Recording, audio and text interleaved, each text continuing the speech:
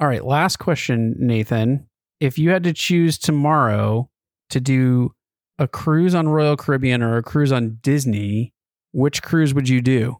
This is a hard decision.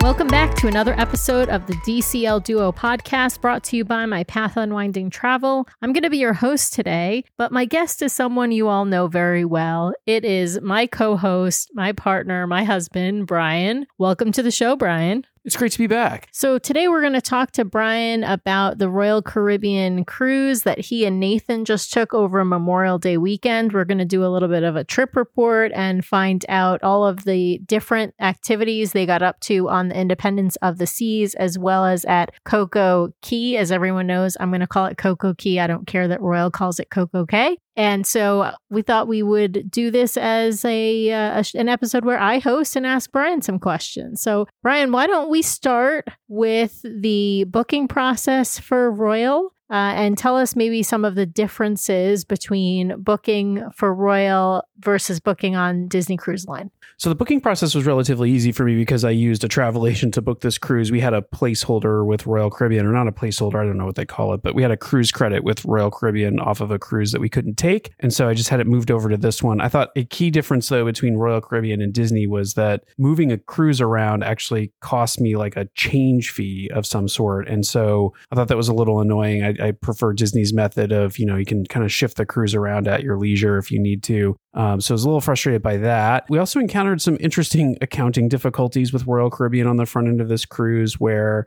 we had booked a cruise on, I think it was Harmony of the Seas, and they moved that cruise over to Wonder of the Seas. And then when I moved it to the Independence of the Seas, they wanted to charge me not one change fee, but two. They said they hadn't ever collected the change fee for the switch from Harmony to Wonder. And it took our travel agent a little bit of time, actually quite a bit of time, to sort out the fact and demonstrate to Royal Caribbean that, in fact, they were the ones who had changed the ship. We had not moved our cruise. But that did get sorted out, paid a little bit of a change fee on the front end.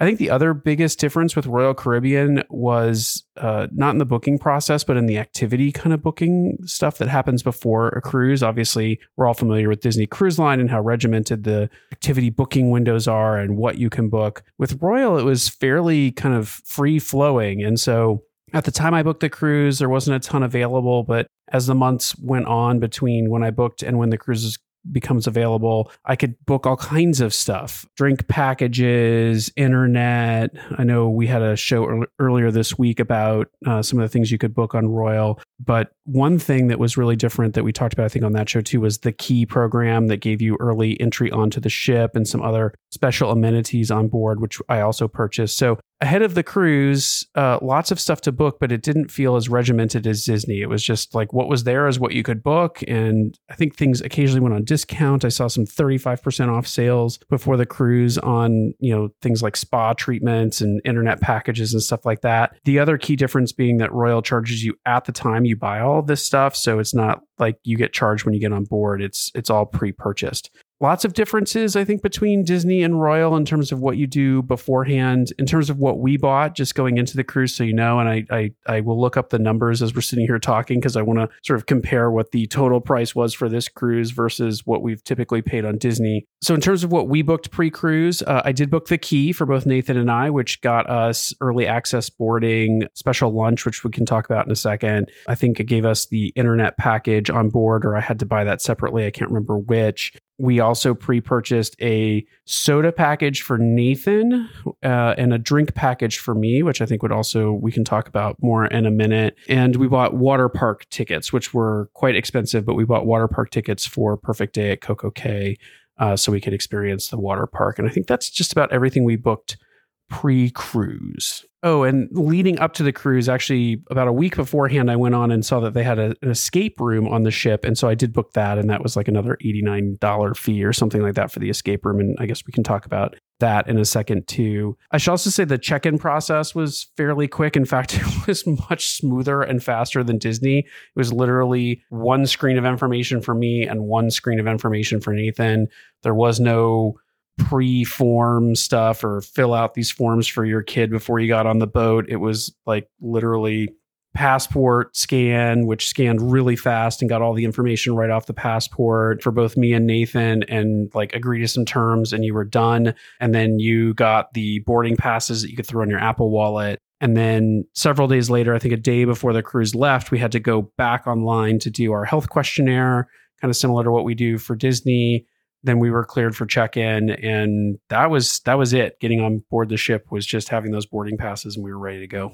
So that brings us to embarkation day. Let's talk about the embarkation process and then what you get up to first when you get on board the Independence of the Seas. Yeah, so Nathan and I got in late the night before. We stayed at the MCO Hyatt the night before, and then we had some friends meeting us, actually a friend of ours and his sons. It was a father-son weekend. Met them at the airport, grabbed a rental car, drove out to the port. Actually, for the first time, I got to eat at one of the restaurants there right along the port area.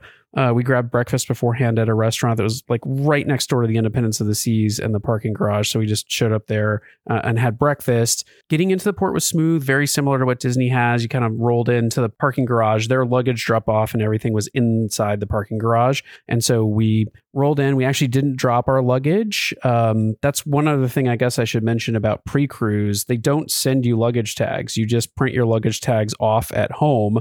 And they're paper tags that you fold and then you can staple them together. They sell plastic sleeves on Amazon for the luggage tags for Royal and Carnival because they're apparently, I think, two different shapes for different groups of cruise lines. So we did buy these plastic sleeves that came with metal holders that you put onto your luggage or to use to attach them to your luggage. So we didn't drop our luggage because we had some reshuffling to do with the luggage and the carry-ons. And so we parked, went downstairs, dropped luggage, and then headed into the terminal. I will say parking at Royal's parking lot was kind of a nightmare. It was not a nightmare, but we had to park on the very top of the roof, and they had very, very few elevators for the number of people who were trying to board the ship. I think it was 2 elevators on the parking garage roof deck. And so we had to take the elevators because we had the luggage with us. If we hadn't, we had dropped the luggage beforehand, we would have just walked down the stairs. Got into the terminal. We had key access, as I mentioned before, so we got to bypass all the lines. It did look like there were fairly sizable lines to get through security. We breezed through security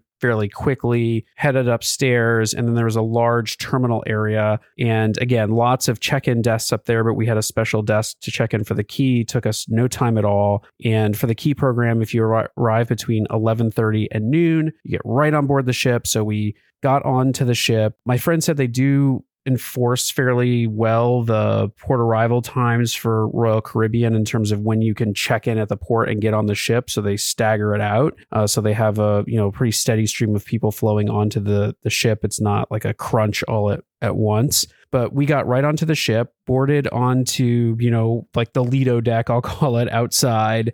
Immediately, they do a virtual muster drill. So we had to watch a few videos while we were at breakfast. And so we watched those videos and checked the boxes and they got marked complete. And then we had to go to our muster station and they scanned our boarding pass or entered our room number. I forget which, but we found our muster station. They scanned whatever they needed to scan and we were done and complete. And so then we headed over to the dining room, and the key program gave us a benefit where we could drop our carry-on luggage at the dining room, and they tagged it and took it to our stateroom pretty quickly. It was there waiting for us when our staterooms were ready. Staterooms were not ready when we got on board. They weren't ready until 1 or 1:30 thereabouts. They made an announcement over the PA that they were ready. So got on board, got our luggage dropped, and then we headed into the main dining room for the key lunch. I want to hear first impressions of the ship as you're sort of wandering around, one, probably to get your bearings a little bit, but also to find your muster station and then find the main dining room.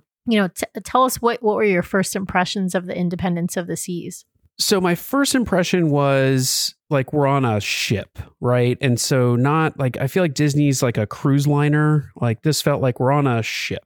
Once I got inside, my initial impression, which changed a little over time, but my initial impression was I'm in a shopping mall. there was really no connection between the interior of the ship from deck 5 to the outside world. It was a large, cavernous kind of, I don't want to call it an atrium, but I mean, I guess that's what it is. But it went from, bow to stern, and they had inward facing staterooms that were considered like inside view staterooms. And they looked down onto the mall in the interior of the ship. Lots of, like neon and, chrome or, other kind of silver metals and accents. And so it felt like a mall, lots of stores on floor 5, which is where we entered. There was a floor below that had quote unquote champagne bar, which, not as nice as or themed out as Ooh La La, but it had the sports bar, had the casino. I think the ice rink was down there, but it was just one long central hallway with huge floors on either side going up with windows and staterooms. And then the 5th floor was restaurants, snacks,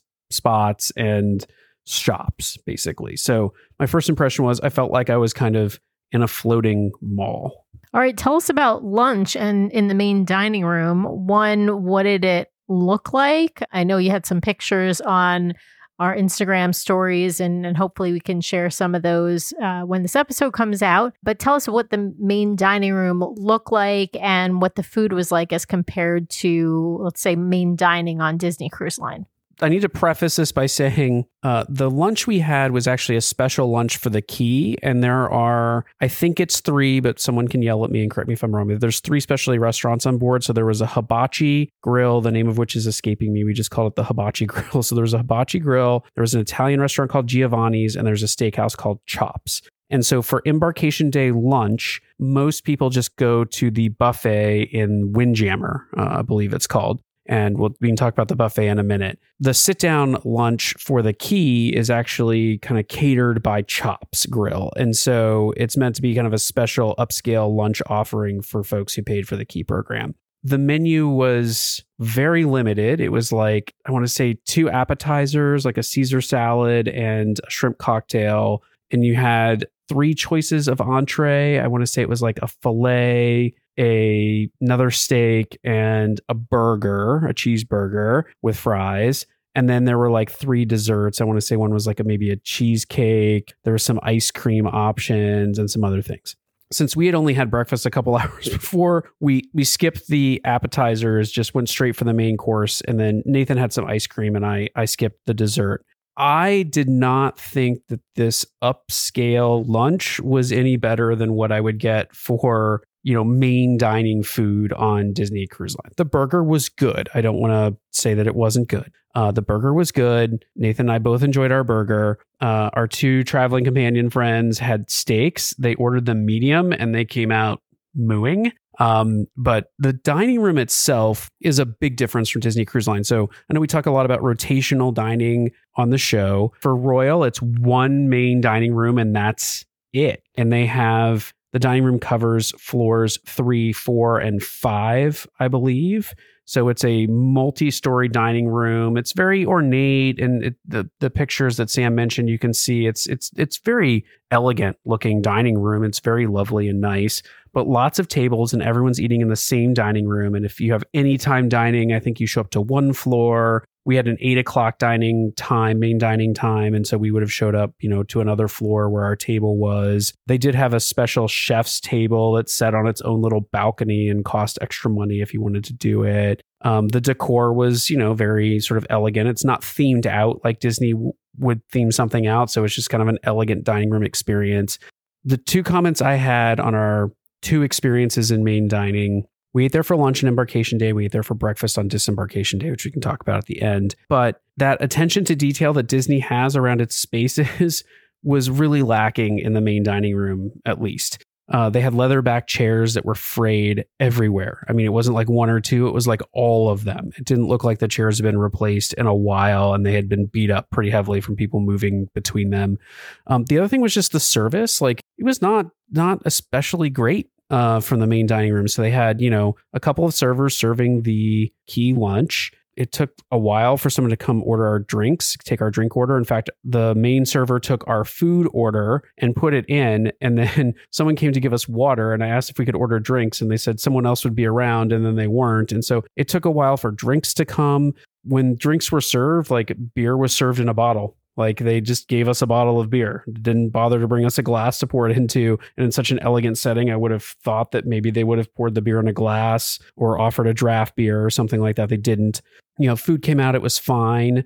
Not a lot of interaction with the servers. You're seated at, we were seated at tables. It's kind of like being at Disney Cruise Line for the embarkation day sit down lunch. You probably aren't going to be, with the servers who are going to serve you in main dining. So we didn't get to experience that. I did talk to a couple who said that, they had done main dining all 3 nights and, it was perfectly lovely and they liked their servers. So I just want to be clear. I didn't experience the true main dining, but the main dining experiences that I did have were kind of meh. All right, let's talk about what you guys got up to on that first day, on embarkation day. Does Royal have a sail away party? And if so, did you go to it? And what stuff did you sort of check out and decide to do that first day? So Royal did have a sail away party, and we thought we were perfectly positioned for sail away party up on the upper pool deck. It's not like Disney where they have like a big stage set up. They had a tiny little stage, and I'm not sure what the sail away party entailed because they decided to move the sail away party from the pool deck to the interior mall space. And so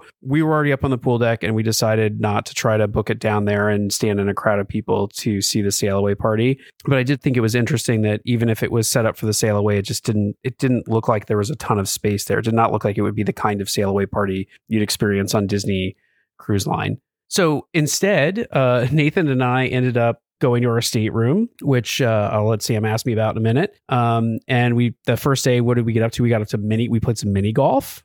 So Nathan played some mini golf up on the upper pool deck area. So the pool deck is huge on this ship. And so this ship, the Independence of the Seas, is of the class immediately prior to the Oasis class ships. And so the friend that I was sailing with explained that the Independence of the Seas is like a shorter version of an Oasis class ship. And so as they went up in class, they kind of get wider and longer. And the same is true of the class prior to the Independence of the Seas. It's like shorter and a little narrower. So it's got a very similar feel to some of the Oasis class ships, just not on that scale. And the main atrium is not open to the outside as it is on the Oasis class ships. There was an adult pool area that felt very like Grecian is how I would describe it. It was mostly enclosed, but without a roof, and had lots of tile work, a pool about the size of the ones that are on the Wonder and the Magic, but like bar spaces galore. So there's a main bar. There was a bar in the pool that you could not where they would serve drinks, but literally they had submerged bar stools in the pool that you could sit on at a little area underneath kind of like a bridge and have your drinks, and bar servers were circulating constantly. Lots of deck chairs on the adult pool area. Then there was a main pool area that would be very similar to Disney Cruise Line's main pool, just kind of bigger because the upper deck was wider. A shallow area by the pool where you could sit, or a deep pool where you could get in and swim. Like I think 4 hot tubs around the main pool, and then 2 hot tubs on either side of the adult pool, and these kind of like 2-story solarium kind of setups that looked to be very popular for folks as we were sailing out to sit in out of any of the ports. So it goes adult pool, main pool, from aft to forward. Actually, from forward to aft, it goes adult pool, main pool, and then splash pad area for the kids. And the splash pad area, massive, like not Disney Cruise Line splash pad area, like, true big kid splash pad area, had its own hot tubs, big buckets of dumping water, kind of like the splash pads that are on the Magic and the Wonder. I think they have that kind of goofy splash pad play area, or Donald. Yeah. So big splash pad play area. And then all of that led into kind of the aft area where you had Windjammer. So great pool deck. Up above the pool deck, a couple decks, there was a mini golf area on the forward end of the ship, I believe it was. And so we played some mini golf up there. It was nice. And it was, I think, a lot better than what Disney offers in terms of mini golf. It actually had hit the ball into a slot, and you might hit the right slot and it will roll down and go into the cup kind of thing. And so Nathan had a blast playing mini golf. There were lots of people up there playing mini golf, and we had a blast playing mini golf. So we got up to that, did go to the pub on board. So there were lots of bar spaces on board. They're smaller than some of the bar spaces you'd find on Disney Cruise Line, but there's just like a lot of them. So on the main deck 5 where the mall area is, they had a wine bar, they had a pub, and I feel like they might have had one more bar that we didn't experience. And then down a deck, they have a massive sports bar with billiard tables and TV screens and a whole bunch of stuff going on in there. And they had a schooner bar, which is where they did trivia. So it was like nautically themed with like ropes and stuff. And then they had this champagne bar, which, you know, it really was like more like a lobby bar, but they called it a champagne bar. So we went to the pub, you know, great beer and wine. The drink package really made things easy because basically you showed your card, they'd give you your drink. The drink package covered my alcoholic beverages, almost any liquor I wanted. In fact, I ordered like a top shelf for a premium gin and tonic at one point, never saw a bill for it. So covered all my alcoholic drinks, covered soft drinks for me, bottled water, canned soda. We got a refillable mug for soft drinks that we could use at the freestyle machines that they had throughout the ship. But if I didn't have that mug, I could just go up to a bar and order a soda and they give me a can of soda. Not like Disney where, you know, the soda's free, but you have to go to the machine. You could go to any bar with a drink package and get whatever you wanted. In fact, if you said, can I have a bottle of water? They'd hand you 3. So now, can I ask you, Brian, when you went to the pub, was Nathan allowed to go in with you? yeah, they allowed the kids in most of these spaces, at least at the times that we were there, but they also had like seating out in the mall area. So like imagine if you were at a bar and they had some seating outside, it was that kind of setup, and they had zero problems if the kids were sitting at those tables. So we did, have Will and Nathan there. They were sitting at a table outside. We were sitting at the bar listening to the music, and they were playing on their devices. So the pub was really nice. I enjoyed the pub. I'd say I mostly enjoyed all of the bar spaces on board, maybe with like one exception.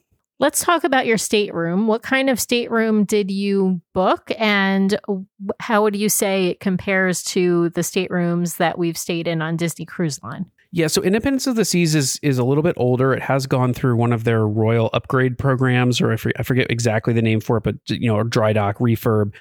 My friend was explaining to me that Royal focuses a lot on refurbing their public spaces and not so much their staterooms, and so that showed a little bit. The stateroom was pretty dated in terms of its color scheme and decor and some other things, but we had an ocean view stateroom, but on the front of the ship, and so nowhere near the size of the concierge ocean view staterooms on the front of the Wish. Much smaller, probably a third of the size of that stateroom would be my best guess. So you walked in, immediately to your left was the bathroom. It's a single bathroom that has a shower, toilet, sink. That's it. On the right, they had cabinetry. There was a cabinet that had shelf storage, and then there was a cabinet that had hanging storage. I'd say for a 3-night cruise, completely ample storage throughout the stateroom. They also had like a dresser with drawers. They had cabinets on either side of that. So like there was plenty of storage. We didn't even begin to use all of it for just the two of us on a 3-night cruise. And we definitely still overpacked. We had 2 carry-on suitcases and 2 carry-on backpacks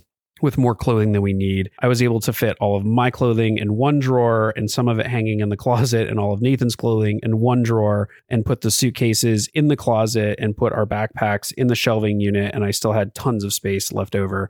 The bed was a quote unquote queen size bed. It's kind of that weird rounded shape bed where the bottom of it's rounded off, so it doesn't quite feel like a king. They had split that into 2 twins for us, which was perfect for Nathan. The bed was fine, comfortable. I thought it was a little small, but I didn't fall out of it or anything like that, and was able to sleep just fine. The view out the front was great. We were a little off to the side of the ship, but the view out front was great, and the windows were floor to ceiling, so you could get that nice view. I thought the bathroom was tiny. Nathan actually liked the bathroom because everything was in one place, unlike Disney where he had to figure out which bathroom he needed to go into to do what. I told him most people prefer that setup, but he liked that bathroom. The shower was kind of one of these things where you would get in and the doors slid in a circular pattern to give you a bit more space in the shower, but it was small. I also thought it was really odd that there was like a water pipe running in one corner of the shower, like that they hadn't hidden in the wall. And so it was like just there. Bathroom storage was okay. It was fine. It was totally serviceable for a 3-night cruise for 2 people, one of whom was 9 years old. I think Sam and I would have found it pretty cramped. And it was not at all clear to me whether there was like an alternative sleeping spot for Nathan if it had been both Sam and I in the stateroom. If like the max capacity of that stateroom was 2 people. The couch was not of the kind that looked like it would fold into a bed, but I'm guessing there was some way they could convert that into a bed for somebody, but I'm not 100% sure. The biggest complaint I have about the stateroom is a complete lack of outlets. There were 2 regular plugs and 1 European plug, no USB ports anywhere to be found. And so I was so glad. I had debated beforehand, do I really need to pack 2 USB charging kind of hubs? And I did. And it was so helpful because we maxed out everything. And I happened to have a European plug adapter with me and I used that too. So it was a real lack of plugs and there were no plugs next to the bed. So if you're plugging in your phone, it was on the desk across the room and you'd have to get up to get it and turn off the alarm and that kind of stuff. There was no place to plug in a phone by the bed. So stateroom overall, in my opinion, not as great as Disney. But I mean, I have to give the caveat, if I didn't already, this is an older ship. And so we're not sailing on an Oasis class ship where I understand they've probably corrected some of this stuff. They just haven't done it on this one from a refurb standpoint. The other thing I meant to say too is I think in terms of like soft goods in the room, like the couch had a stain on it. I didn't think the sheets were as, soft and nice as the ones that we experience on Disney Cruise Line. The towels were definitely smaller and a little bit more thread worn. Instead of having, shampoo, conditioner, and soap in the shower, they just had a combined like shampoo soap conditioner thing. Like, I don't think it was actually meant to be a conditioner, but it was like wash everything with this, it said on the side. And so it didn't feel like, Disney's got a little bit of an upscale experience across all of their staterooms in that way that this just did not feel like. This felt much more like I won't say quite motel, but certainly not high-end hotel experience. Right. And just to be clear, you're comparing Royal regular sailing with Disney Cruise Line regular sailing, not concierge with either of them. Fair? Yeah, that's exactly right. Okay, so let's talk about that evening, because that evening, I know you mentioned before you did not do any dinner in the main dining, so you did specialty dining for all 3 nights. Let's talk about night 1 and where you guys ate, what you guys did that night, and if there was any nighttime entertainment like show or anything that you went to. Yeah, so we didn't do specialty dining every night. We did specialty dining one night, but on night 1, because we were all kind of still jet lagged and tired, we just decided to do the Windjammer buffet for dinner. And I definitely want to talk about the buffet experience because we did that a couple times. Windjammer is huge. So like Cabana is almost like 2x, I feel like. And, that makes sense. The ship I think holds a few more people than the Disney ships. It also had a ton of variety. I will say, in my opinion, the food quality for the buffet on Royal was on par with what Disney's buffet offers. And for me, it came out ahead just because there was a ton more options. They had multiple Indian food dishes for lunch, for dinner. They had a place where you could get hot dogs, hamburgers, cheeseburgers, full toppings bar. They would have, main courses, soups, salad stations, cold cuts, like just a ton of options on the buffet. I won't say they got into like super high end options on the buffet. I didn't see any like crab or shrimp or stuff like that up on the buffet. They may have had it on embarkation day because that's kind of a popular thing to do, I think, on some of the cruise lines, but we didn't go there for embarkation day. But I definitely didn't see it on the days that we were eating there. Now, one of the reasons the Windjammer buffet is so big and has so many choices is there is only one food option on the pool deck, and that it was a fish and chips place that they had on the pool deck. And my friend explained to me that on some of the other ships, they have no food options on the pool deck. So whereas Cabanas wouldn't serve you necessarily hot dogs and hamburgers because you go to the grill for that, they had to put that in the buffet. Right. And whereas you might get gyros or sandwiches or salads from some of the other poolside stations on Disney, that's all in the buffet. So the buffet was big and had lots of choices. I would still say, even if you took all the Disney pool food and combined it into Cabanas, there were more options on the Royal buffet than if you did that on Disney Cruise Line. And I thought the food was pretty good on the buffet. Nathan certainly enjoyed his hamburger. I had some great Indian food. We ate there for breakfast, I think both days. So I thought the buffet was really great. All right. Well, tell us what you got up to that evening. Did you go see any shows or any other bar spaces? What was the evening entertainment? And then also I would love to know if Nathan went to the kids club or checked out the kids club that day. Yes, we did open house at the kids club, and the best I can describe the kids club is it's just kind of like a multi-purpose room. There were like 3 or 4 different kids clubs. They were all in the same level, and they were all in like these multi-purpose rooms that had, they had some video game setups in there and things like that, but none of the theming that Disney would have. The one really nice thing about the kids club that Nathan went into is it was like 9 to 11-year-olds. So he's in the like Voyagers club, and it was 9 to 11. So I thought that like narrow age range was really good for him. And he will come on, I hope, later in the show and talk to you about his impressions of the kids club. But, in terms of space and theming, like Disney blows it out of the water for these kids clubs. But I did like the narrow age range, and I think that drove a lot of Nathan's impressions of the kids club, and he enjoyed it. I will say Royal was super smart. They put an arcade between the main entrance and the kids club. So the kids have to walk through the arcade to get to the kids clubs in the back. And I'm sure Sam will have questions about the arcade in a second. But Nathan, we went to the open house. I think Nathan did go to the kids club on the first night for a little bit. He can probably tell you better than I can.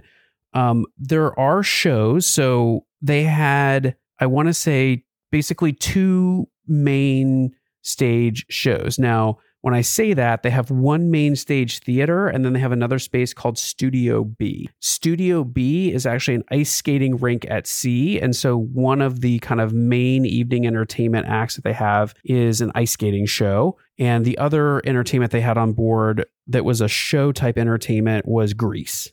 I did see the ice skating show on one of the nights of the sailing. It wasn't the first night. I made it a point to go on the second night. I did not get a chance to see Grease. Part of that is because even with our dining time assigned, like Royal doesn't seem to do the thing where they make it go to dinner and see the show or go to the show and have dinner. Like the time's conflicted. So you had to choose, like, am I going to eat in main dining and see the show and then go grab food at a buffet, or am I not? And so on the first night, I missed the show because we had dinner at the buffet, and then we grabbed some drinks in the sports bar, I think it was, and hung out down there for a little bit. And the kids went to the kids club. And then on the second night, we decided to do pizza for dinner, and that was the night I decided I could go to the stage show. So they did have a pizza place on deck 5. On the night after we were at Coco Cay, we decided to get the kids pizza. It's no different than Pinocchio's Pizza or the Pizza Station on the Wish. Same kind of thing. I think that was like the one area where I was like, seems like a missed opportunity, because they had almost like a pizza parlor vibe, but you were just doing like pool deck pizza. I thought it would have been really interesting if they had done like made to order pizzas and had a little bit of variety. You get a salad or an antipasta plate or something like that. Like that would have totally sold me on it. The pizza was good though. So we did have pizza one night, and I saw the ice skating show on that second night. But otherwise, we kept it pretty low key on night 1 because we were all kind of still jet lagged, and we had an early day at Coco Cay the next day. So let's talk a little bit about the arcade, since you mentioned it was right outside of the kids club. I want to preface this by saying the kids club, there's no extra charge for the kids club, just like on Disney. No, that is not correct. So the kids club has posted hours, and a couple of weird things here on posted hours that I wanted to highlight. But Kids Club has posted hours. Kids can stay in the Kids Club for free up until 10 p.m. After 10 p.m., between 10 p.m. and 1 p.m., you pay $10 an hour for the kids to stay in the Kids Club. So if you don't pick them up by 10 p.m., you start paying a fee for them to stay. The other thing we noticed was if the Kids Club had a posted opening of like, I think one day it was like, call it 11 to 7 or noon to 7 or something like that. Like they had sessions. And so actually it was like noon to 5, 7 to 10, 10 to 1. But Nathan went up at one of the times when it was supposed to be open and it was closed. And I think it was like, if they don't have a lot of kids in there or some kids in there after about an hour of opening, they just close it. So it wasn't always like the times that were posted weren't always the times that things were actually open. This also happened to us with the pizza place, where in the app it said, oh, the pizza place will be open today from 11 to, whenever. It'll open up at 11 for the rest of the day. And so we were like, oh, we need to grab Nathan a quick lunch before we did something. I think it was the ship tour. And the pizza place was not open. And when we got down there and it wasn't open, they had a sign up that said, opening at 1. So like the time in the app was not the actual time they were opening for the day. So that was, I thought, a little weird. And I would say Royal Caribbean's onboard app, it was like not intuitive for me to navigate and figure out where things were and how to navigate it. It did offer onboard chat. which was a nice feature because our friends actually don't have iPhones. And so iMessaging wasn't working. We didn't get a chance to try out whether or not iMessage would work if we didn't have the internet package, but we were using iMessaging. Nathan and I were using iMessaging throughout the cruise because we had the internet package. And so also for Sam's question about the arcade was big, lots of games, air hockey, skee ball, video games galore, claw machines, ticket games, like all this sort of stuff. Most of them cost $2 to play or $1.50 to play. And we found out Royal caps the kids at $50 a day in the arcade, unless you go and ask them to up the limit. So that was like a nice safety feature. A kid couldn't run up $1,000 in the arcade in a day. Well, so some interesting added costs between the kids club, I guess, after 10 p.m. and the arcade all day, and interesting placement of it, as you mentioned. So let's talk about day number 2, because this is probably the star of the show, I think, at least in the way that Royal bills it. Perfect day at Coco Key. So tell me, and I know I'm laughing, but that's because Brian's smirking at me that it's Coco K, but obviously I refuse to call it that. Tell us, Brian, what you got up to on Coco Key, the layout of the island, and of course, I know you purchased the water park as an add-on, and so I'd love to hear about the water park. Yeah, look, Perfect Day at Coco K, I think I said this online, lived up to its name for Nathan. He loved it. I have mixed feelings about it. I loved the variety of stuff you could get up to. So Coco K was divided up into, I think as we got off the ship, like to our right, there was a big wave pool, which was in the water park area. I should preface, they have a water park area. You have to pay to access it. And the tickets, I want to say, were like a couple $100 or maybe like $150 to a couple $100 for the day for each of us. And I think they had a different price for kids, but you had to walk in, scan your ticket. And then sort of to the right, when you entered there was the wave pool. They have a big, iconic tower in the center of the island that has these huge water slides on it. I think it has like 4 or 5 water slides coming off of it, maybe even slightly more, including this one water slide that goes from the top of the tower and winds its way down and is super fast. It's like one of the tallest water slides in North America. And I think at one point it was the tallest water slide in North America. They have a kids splash pad, like water obstacle course area. And then they have another set of like smaller water tube slides in the back. And so that was kind of the water park area. Royal's building a second adult beach. So if like you get off the ship to the right, I think is the area where they're building out a second adult beach. Straight in front of you is the water park that you have to pay to access with all of the stuff I just talked about. And if you head left, you start walking down paths that they have colored in some way so that you can figure out where you're going. And you can get to one of several different beach areas. There's some like shopping area, like they call it the straw market on the island that has a bunch of like, Caribbean stores on it. They have a massive pool on the island that has a swim up bar and just huge pool complex.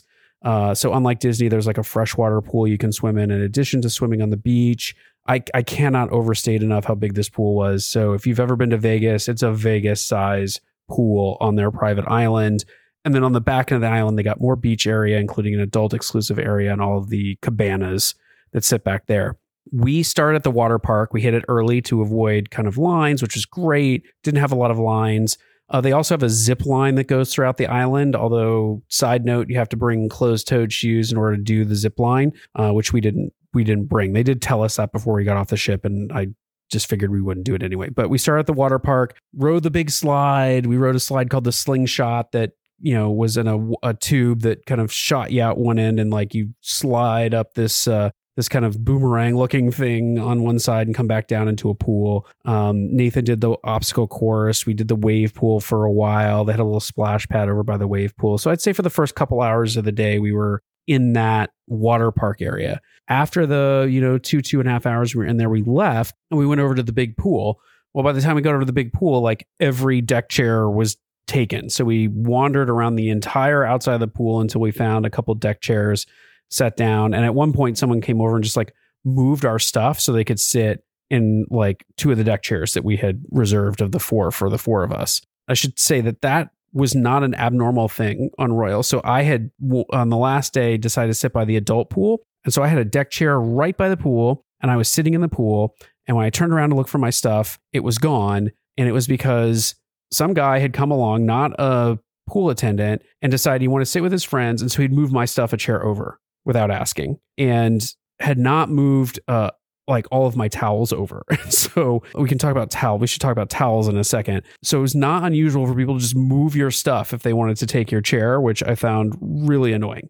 So we hung out the pool area for a while. My friend and I got a couple drinks at the swim up bar. The kids played tag in the pool. And then we decided to relocate again for lunch. And so we went to lunch on the island. And then from there, the kids wanted to play in the kids' splash pad area. So we relocated again and found like a table and a bar that we were sitting at while the kids were in the splash pad area because it was the only place we could sit. There was no seating at the kids' splash pad area, like no seating for parents, or very, very limited seating. And then from there, we went to the beach. And lots of beach chairs, I should say, at the beach. The pool was the popular spot. Lots of beach chairs we found at the beach. We got down to the beach. From the beach, you can actually see, I think it was Norwegian Cruise Line's private island. Like you can see their ships docked. They have to tender end and you can see their island. And I think if you were a decent swimmer, you could swim from Coco Cay to their island and end up on their beach. The other thing I thought was really fun was Royal Caribbean had docks like out in the ocean you could swim to and get on the platform and jump into the water. And so like people were hanging out on these like little platforms that were anchored to the ocean floor. Something I was like, Disney would never do this because someone would get hurt. So overall it was a fun day, but my biggest criticism of Coco Cay, loved the variety of things we could do, but it was not relaxing to me as an adult with a child because we were moving constantly from place to place. And these were not short distances to move between, and you were not guaranteed that you would have a place to sit once you got to the next place. That said, didn't even experience all of the island, didn't see all of the spaces. It is huge island, very huge, and they're building out more of it.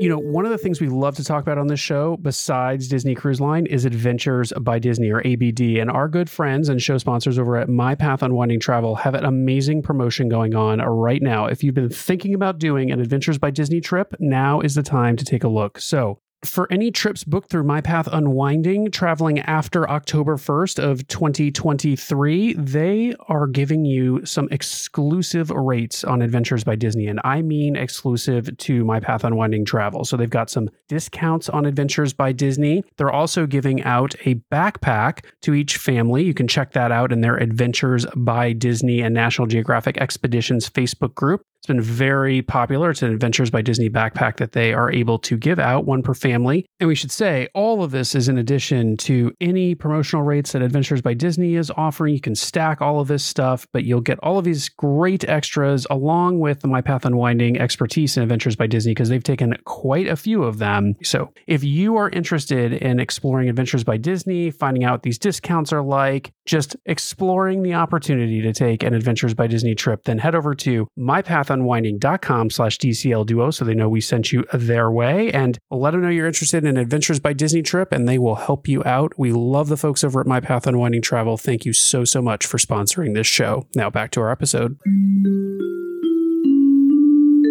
And you had mentioned to me earlier that there were 2 ships at the island at once. Did that seem to present a problem? And did you notice or find out if that was sort of a regular thing or just an occasional thing? Nope, fairly regular for Royal to have 2 ships. The island is designed to accommodate 2 Oasis class ships at once. I can't even imagine if that happened given how packed the island felt when we were there, and we were on 2, I don't know the name of the ship, but let's call them Freedom or Independence class ships.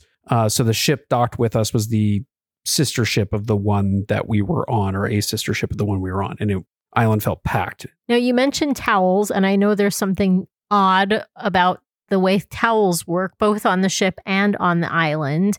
Can you tell us how getting towels and returning towels works? Yeah. So Royal, you check out your towels. So you have to use your key card to check out towels, which, by the way, I should mention, their key cards aren't RFID. So you don't tap on your door, you insert it into your door. And then they have barcodes on the back in addition to the swipe stripe or whatever you want to call it, the magnetic stripe. And they do a lot of scanning of that barcode to get on and off ship or for towels or whatever. So you have to check out your towels and you have to return your towels. And so If you return fewer towels than you took out, they can charge you. Now, I will say you walked up to the towel stand and threw towels into a slot and they scanned your card and, marked you as done, right? So I'm sure that they're not checking that carefully. They don't seem to be. When you get off the ship, unlike Disney, you don't have to check out towels to take with you. You can check out towels on the island. Now, the one limitation of that is if you check out towels from a particular towel stand, you have to return the towels to that towel stand. You can't return them anywhere on the island.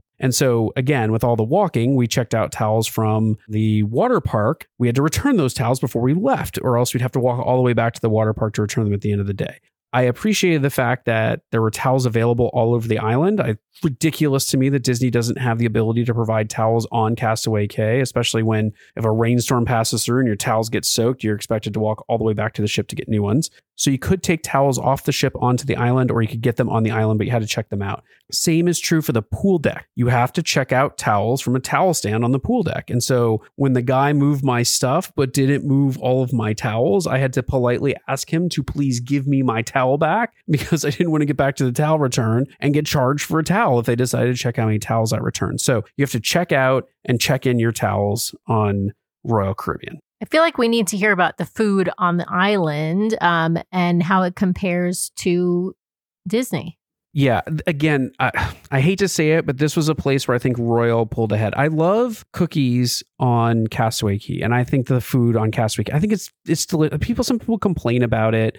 I think it's fine. It's burgers and hot dogs and it's barbecue food. That's what you want. Royal, though, has the same thing, except that they have more stuff. So you can still go get your hot dog hamburger. They have French fries, which Sam pointed out when I mentioned that to her.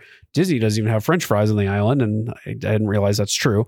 So Nathan was content with his hot dog hamburger. And then as we were leaving, we were like, they have a taco bar. So Nathan's like, let's make a taco. And so we made tacos. And then there was a panini station, right? And so there was a lot more food. They had a whole bar of salads, like a whole bar. It's not a salad bar, but a bar of salad, different kinds of salads. There was just a ton of food options. And that doesn't even count like the snack stands that they have throughout the island where you can get all kinds of stuff. I didn't even get a chance to try any of those. And I hear that they're actually really good.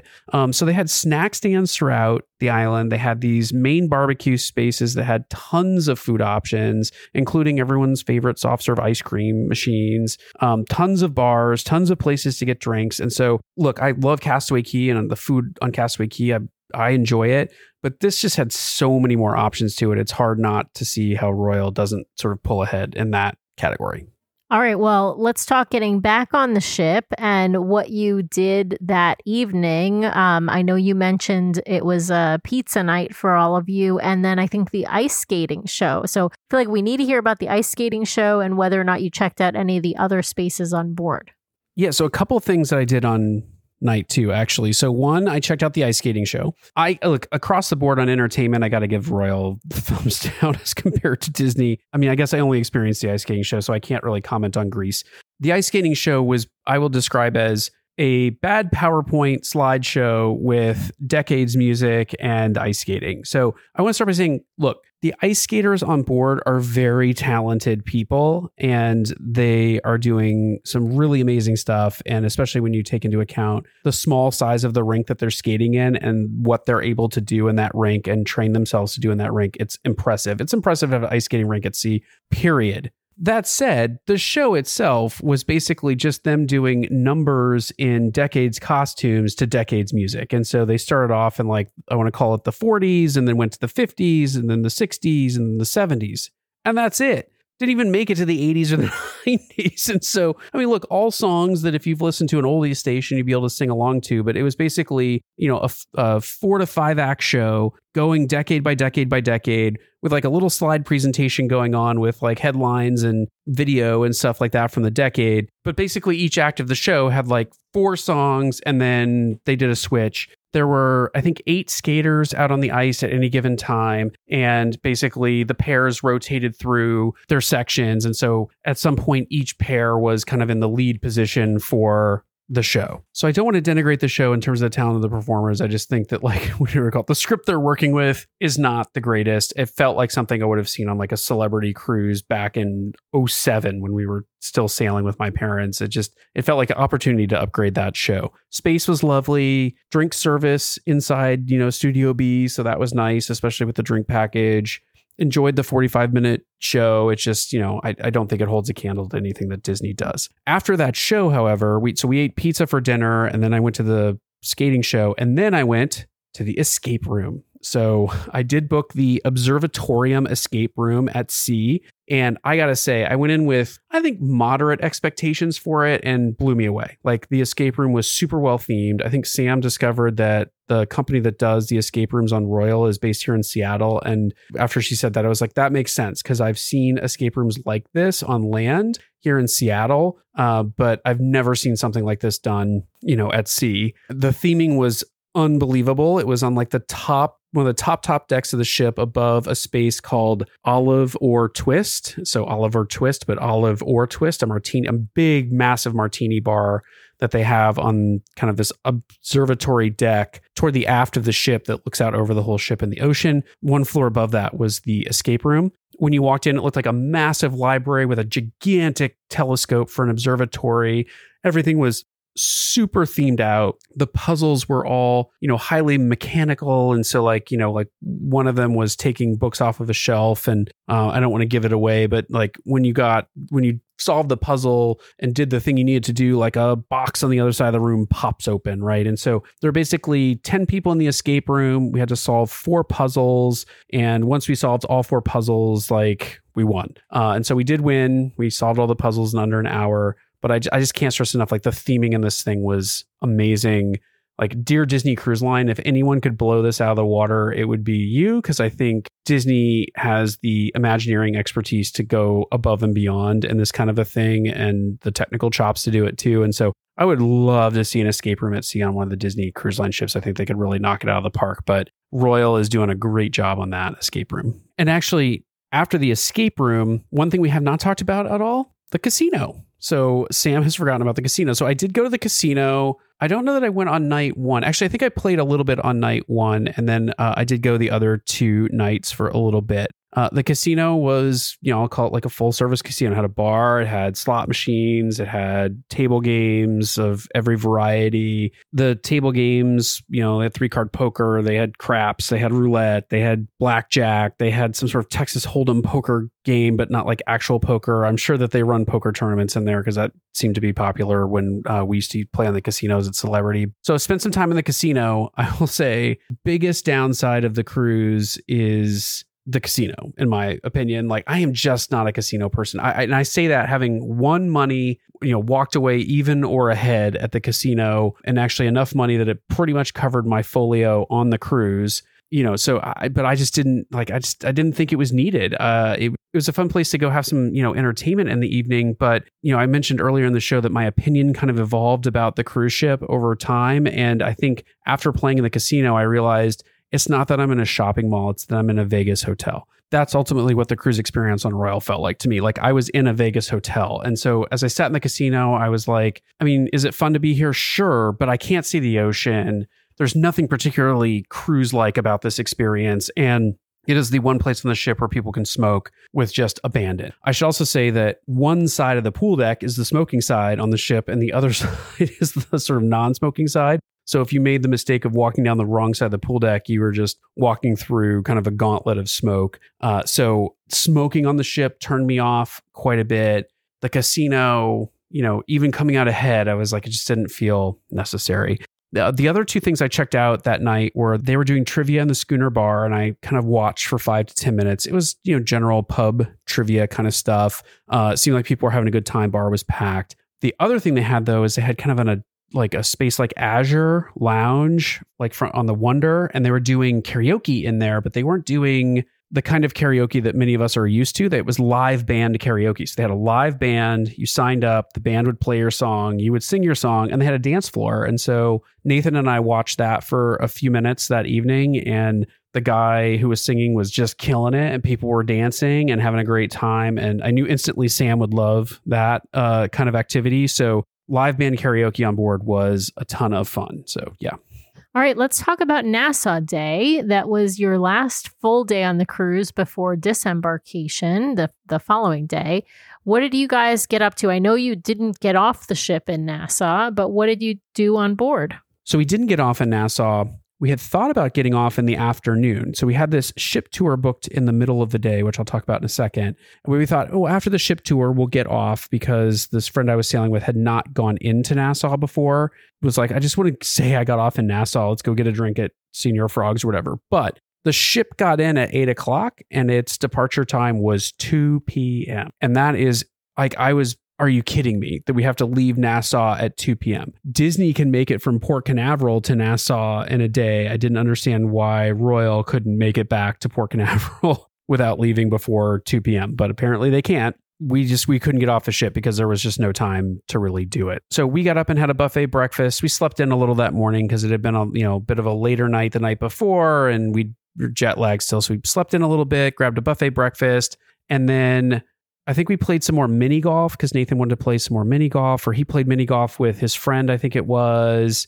I just kind of hung out. I can't remember what I did that morning, but we didn't have a ton of time because we had a ship tour at 11:45 a.m. that we met up for. The ship tour, super unique. So you sign up for it in advance. I think there was a small fee for it as well. You sign up for it in advance. You meet up. You're led by some guys. It was like 10 people, but we got to see the bridge.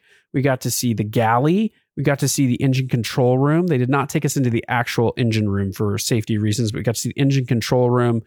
We got to see the main dining room, and I think I said the galley, but those were the kind of four big areas. Oh, the laundry. We got to see the laundry as well.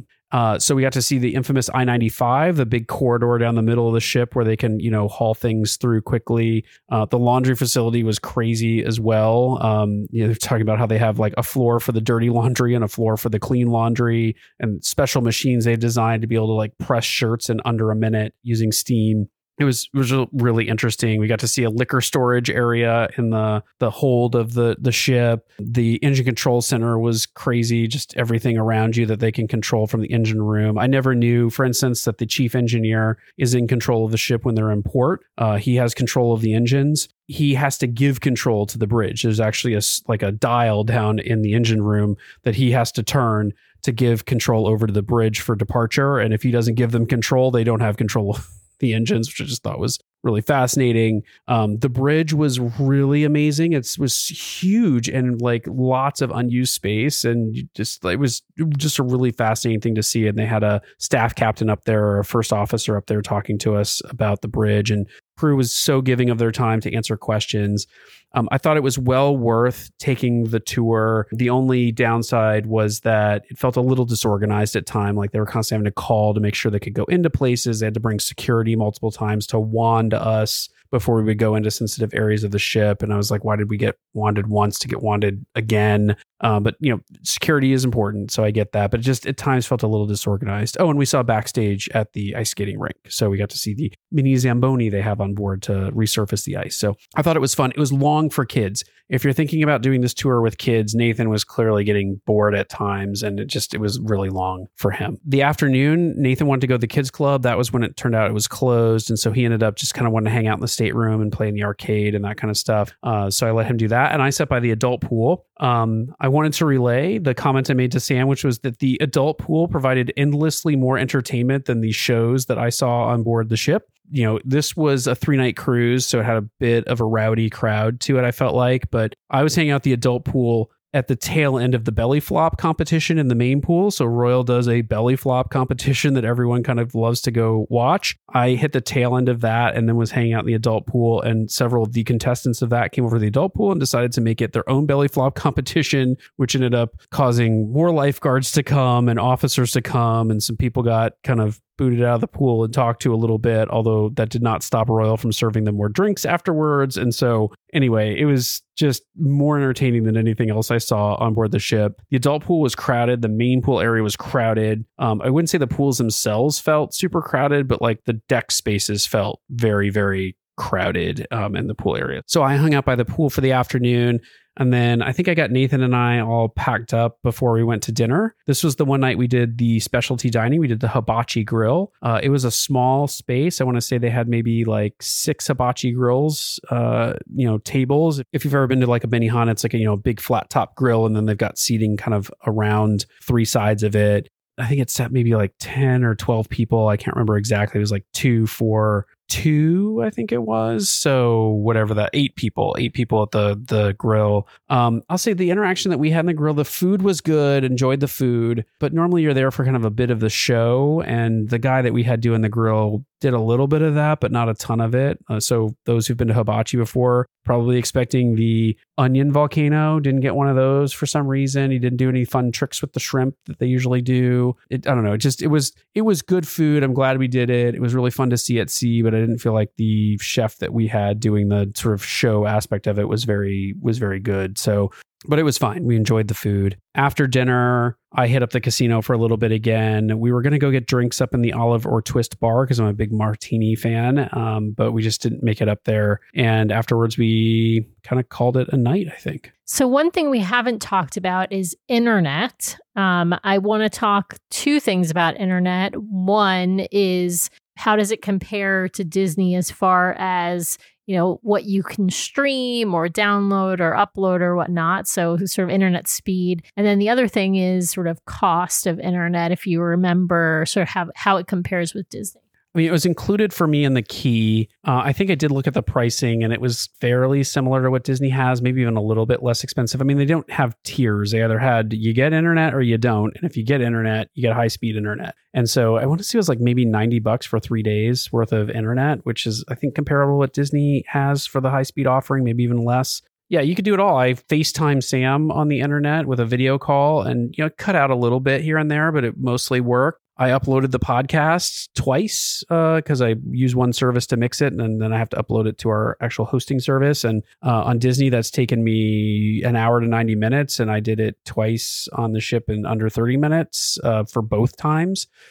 So the internet was fast. It was pretty flawless. It worked on the island really well. In fact, the island had terrible cell service, but the Wi-Fi seemed to work pretty well throughout the island. And on the ship, I really never sort of dropped coverage. There were a couple of times I reset the Wi-Fi on my phone and, it was fine. It worked well. So I think the big question, now I think we've covered all the topics, but I think the big question now is, Brian, do we have to rebrand ourselves or can we still stay DCL Duo? Yeah. And so this is something I've wrestled with. So one, this is my first ever Royal experience. And so I don't want to pretend like I have enough information about Royal to make a decision about, like, do I love it more than Disney Cruise Line? I will say based on this experience, however, I enjoyed our Royal cruise. As I've been thinking about how to talk about this, I think I did myself a disservice by walking onto the ship and immediately starting to compare Royal Disney. Like, I know that they get compared a lot. I know we compare them a lot, but I left thinking it's just really fundamentally 2 different experiences. And even the experience I had was fairly unique because it's like a 3-night, I don't want to call it a booze cruise, but that was clearly the atmosphere. Bachelorette parties, groups of friends together, trying to maximize their drink packages. But it was 2 different experiences. I would say Disney Cruise Line feels like going on a luxury vacation experience with really good food, with really great experiences for families, ways for adults to unwind, rotational dining, all that sort of stuff. Like, that's the experience on Disney. On Royal, it felt more like I'm going to a Vegas hotel. I'm going to have casinos. I'm going to have lots of bar options, good pools, fun times, decent food. I mean, Vegas actually is known for their food, but, decent food or mostly good food. But it felt like it was a different atmosphere. I think the moment that stands out for me is that we were in that like 5th floor atrium area and there was just like a dude eating ice cream in his shorts, no shirt. I don't even think he had sandals on. And I was like, you would never be in the atrium of Disney's ship and see some dude shirtless, like walking around. Or if you have, please let me know. But I have never seen that. And that's essentially the equivalent experience, right? It means decks below the pool. So did I enjoy my Royal experience? Yes. Was it anywhere near the experience I've had on Disney Cruise Line? I think I still prefer Disney because I go on cruises to relax.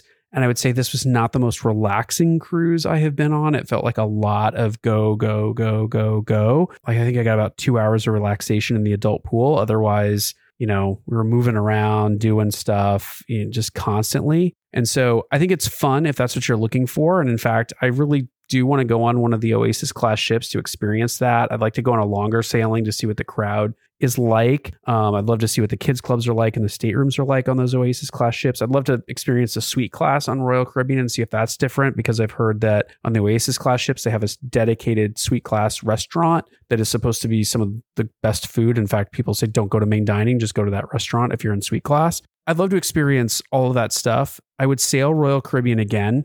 I think, the other thing to think about is price. And so I was looking up, as I said at the beginning of the show, and to look up. So like our cruise fare was, call it about $2,000 for the two of us to stay in this like ocean view stateroom on the forward of the ship, which again, nowhere near as big as the ones on Disney.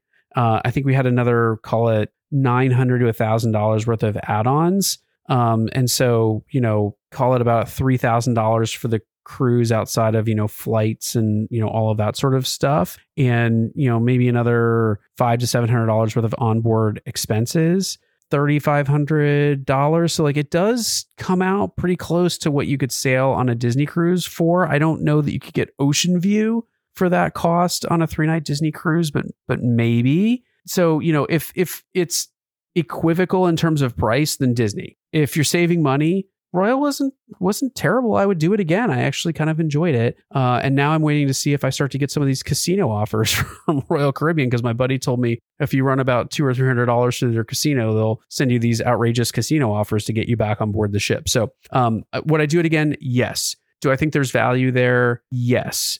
I didn't price out the comparable Disney cruise. And I would say if for whatever reason they were within $500 of each other, I don't know that the value's there for me for Royal. With that, I think we need to talk to Nathan, though, Sam, and get his impressions. Nathan has rebranded himself as the RCCL kid, or the Royal Caribbean kid. He really liked his time on Royal, I think. So Nathan, can you come over here and why don't you give me your impressions real quick of the kids club on Royal versus the kids club on Disney? Well, the kids club on Royal, I like the games a lot more. But unlike the kids club on Disney, it's much smaller and you have much less free time.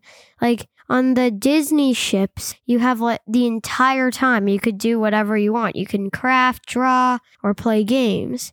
On Royal Caribbean, you get like 20 minutes or something of free time, and then you play the game. So much more structured time in the kids club. I also think, Nathan, you liked it a lot because the kids were closer to you in age than some of the kids on the Disney ships at times, right? Yeah. What did you think of the food on Royal Caribbean, on the ship and on the island? I mean, if I had to say which one was better, I'd say they were equal. But you like the taco bar on the island quite a bit, I feel like. Yes. Their island, I feel like, is much better than Castaway Cay. Why do you say that?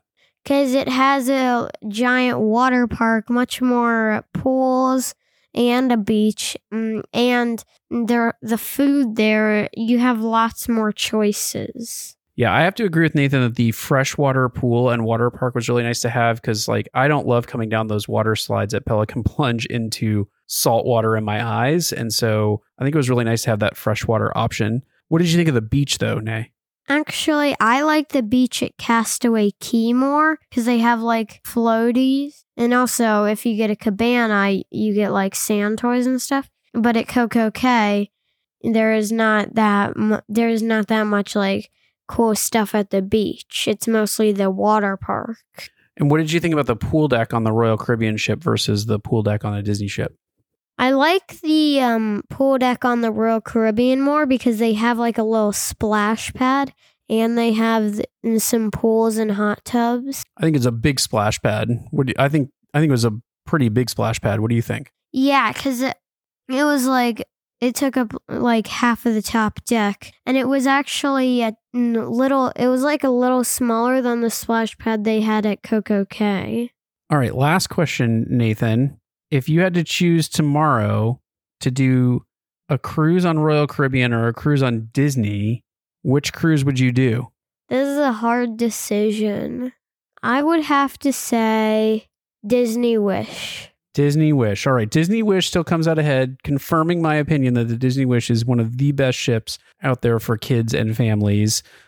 So yeah, Nathan, anything else you want to say about your Royal Caribbean cruise before we let you go? It was pretty fun, but also I think I know why they put the kids club at the end of the arcade. It's so that when you're walking to the kids club, the kids might get tempted by the games and decide to play one of the games before they go to the kids club. I think you're right. I think you're exactly right. But, speaking of that, was having an arcade on the ship a plus or a minus? A plus. And I meant to ask you too, what did you think of the ship tour that we took? It was pretty good, although they don't have that many places to sit, so during it, your legs get really sore. And one last question. We ate at the pizza place, we ate at the buffet, we ate at the hibachi grill. Which was your favorite place to eat dinner? It's a tie between the pizza place and the hibachi grill. All right, there you have it. Thank you, Nathan, for spending some time with us. You're welcome. One other thing I forgot to mention in terms of food on the ship is that they had a Ben & Jerry's ice creams place on the ship, which Disney does not. So in addition to soft serve or the Disney offering of Sweet on You and its similar, spaces, they had Ben & Jerry's on the ship, which is great. It costs a little bit. It was $2 for a scoop of ice cream, which is not terrible. It's also fun because the Ben & Jerry's shop has a roof out over it that has 2 cows standing on it. And there's a room right behind it that has a window that looks onto the cows. And so basically, if you open your window, you're staring at the cows' butts. And so apparently, Royal Caribbean gives a free Ben & Jerry's ice cream to the people who book that room for the duration of the cruise because they have to stare at that every time they open their windows. The art on board the ship, too, is all very modern and it was a lot of fun art. They had some really fun little art installations. So not Disney theming at all. It was, different modern art kind of stuff. The other thing they had on board that really, really makes it a heart tugger for me in terms of which ship I go on is they had a Starbucks, and I am totally addicted to Starbucks cold brew coffee, and my beverage package included it. And so I was able to get my cold brew coffee every morning from Starbucks, as opposed to having to pay for it at the Cove Cafe. So anyway, with that, I think I'm done with my review of the Royal Caribbean ship, unless Sam has any more questions for me. I guess my one question is, when are we going on Royal so that I get to try all this stuff? Well, I invited you on this cruise, but you opted to stay home for a mom's weekend. I think we'll have to look at doing it for spring break 2025 because we got a lot of cruising ahead of us on Disney that's already booked, and that's probably the first slot in our dance card that's not fully taken. So, but I do want to get Sam onto a Royal Caribbean ship to get her thoughts. So, all right, Brian. Well, thank you for coming on the DCL Duo podcast as a guest. We look forward to having you on again soon. Thanks for having me.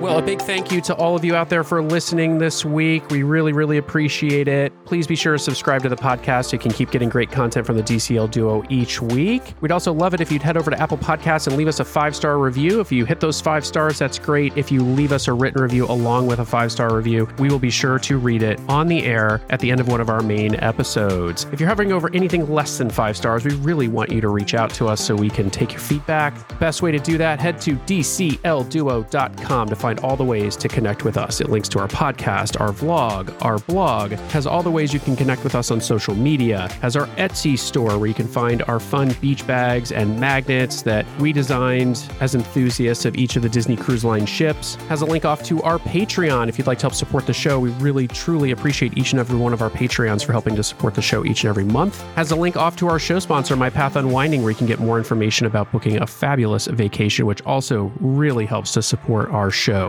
All the things are there, including a way you can sign up to be a guest on the show if you'd like to share your Disney Cruise Line experience. Most importantly, you can always email us at dclduo@gmail.com if you'd like to connect with us, or you can call our voicemail line if you'd like to leave us a message. We love to include the voices of our listeners in our show. Just dial 402-413-5590. That's 402-413-5590, and that will head straight to our Google Voice voicemail line. The DCL Duo podcast is not affiliated with Disney Cruise Line, the Disney Company, or the Disney family of theme parks. The views expressed on the show are solely those of the individuals on the podcast and in no way reflect the views of the Disney Company or Disney Cruise Line. If you have questions about a Disney cruise or a Disney vacation, please contact Disney directly or your own travel agent or the great folks over at My Path Unwinding Travel. Thanks again for listening, and we'll see you next time for another fabulous Disney adventure with the DCL Duo. Good night.